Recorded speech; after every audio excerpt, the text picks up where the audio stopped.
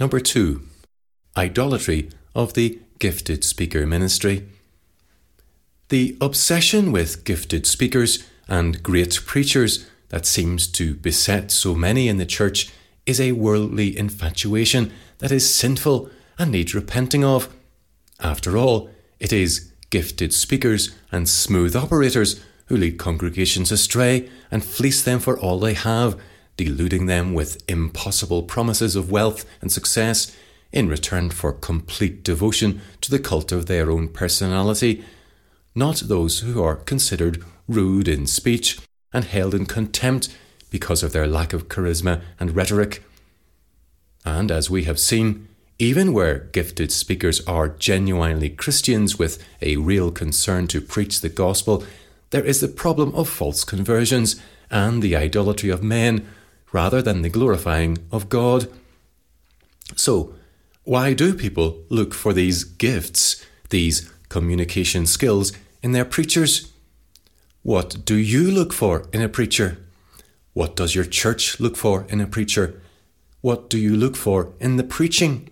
A great performance, or the Word of God explained in such a way that it helps you to understand your duty in serving God?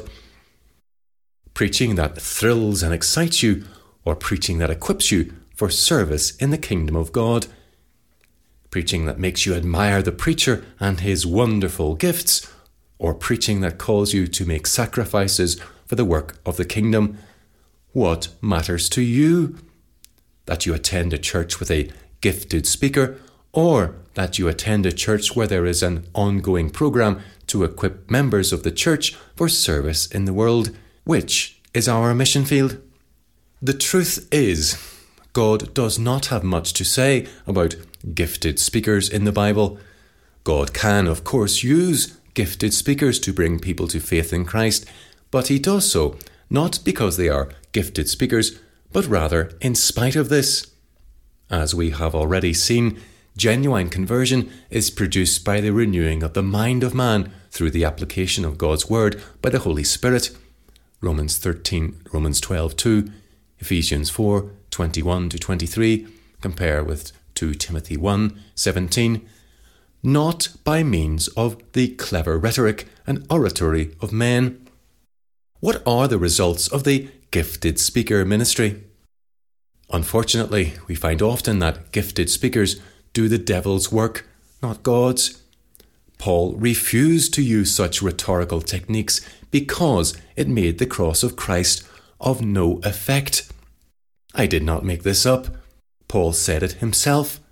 For Christ sent me to preach the gospel, not with the wisdom of words, lest the cross of Christ should be made of none effect. 1 Corinthians 1:17.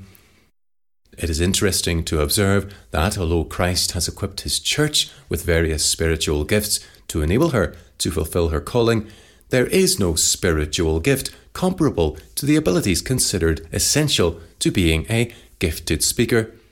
There is a gift of prophecy, but, as we have seen, the prophets were often awkward speakers who did not naturally possess the abilities deemed necessary for being gifted speakers.